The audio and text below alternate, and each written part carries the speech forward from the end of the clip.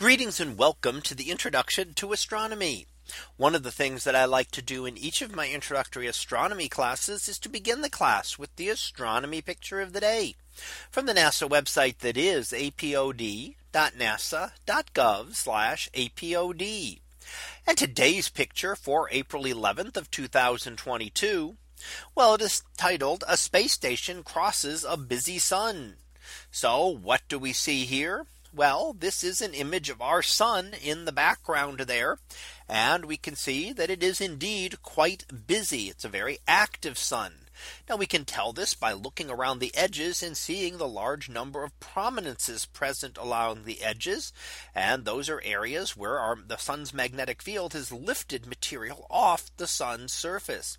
A very intense prominence could become a flare and fling material out into space. A milder one will just lift the material up and then it will rain back down on the surface of the sun.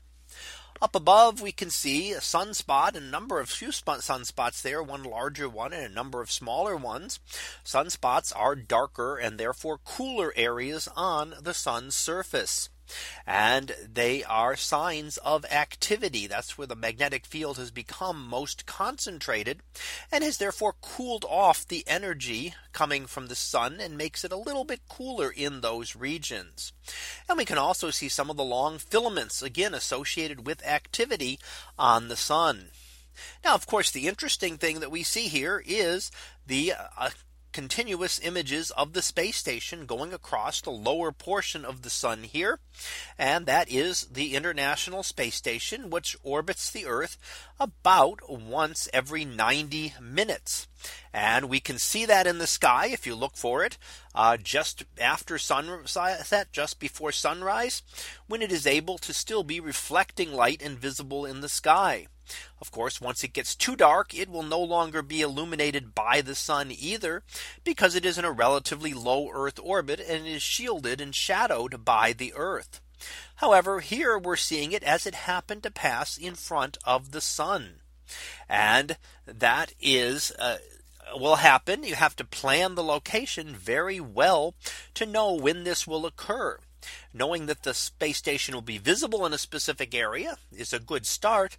But if you want to try to photograph it crossing something like this, you really have to have a exact image, exact timing as to when you want to be able to get that image. So you have to know exactly when not only the space station will be visible, but when it will be visible while the sun is in that exact same spot. And here in this image, it's actually several images put together, multiple images of the space station that were taken, and separate images of the sun to show all of the detail.